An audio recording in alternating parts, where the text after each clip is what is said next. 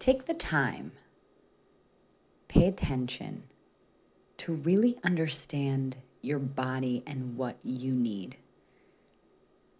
I think we push ourselves so hard and we get so many mixed messages about this hustle culture, right?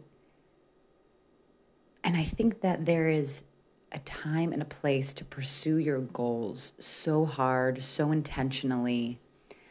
But one thing I don't hear a lot of people talking about is when you're in pursuit of something, plan it out intentionally in a way that's going to be sustainable.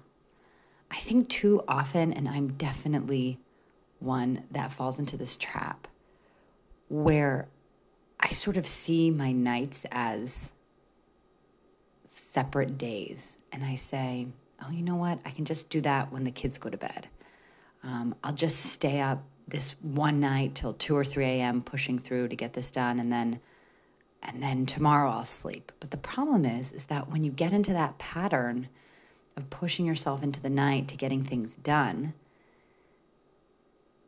you actually just keep doing that. And then you kind of wake up after 3 or 4 days and saying, oh, hey, I've actually stayed up late pushing to get things done, not one night, but 3 nights or 4 nights.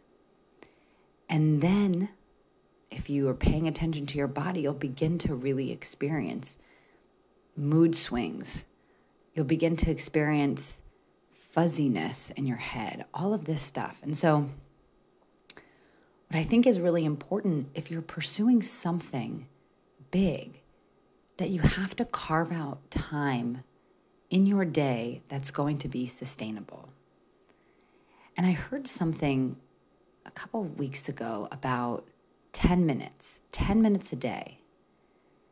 If you can just dedicate 10 minutes a day to something that you're trying to pursue, at the end of the week, you'll have an hour, right? At the end of the month, you'll have 4 hours, right? Or more, right? If you're doing that on the weekend. But even just during the weekdays, you'll have 4 full hours. And think about like the odd, hour in the middle of the night that you're working.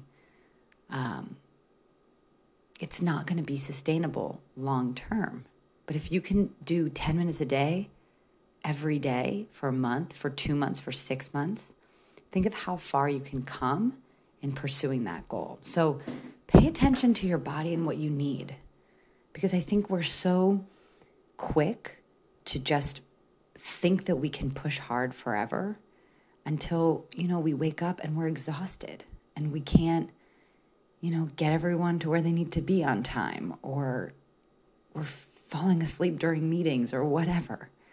Pay attention to your body and what you need.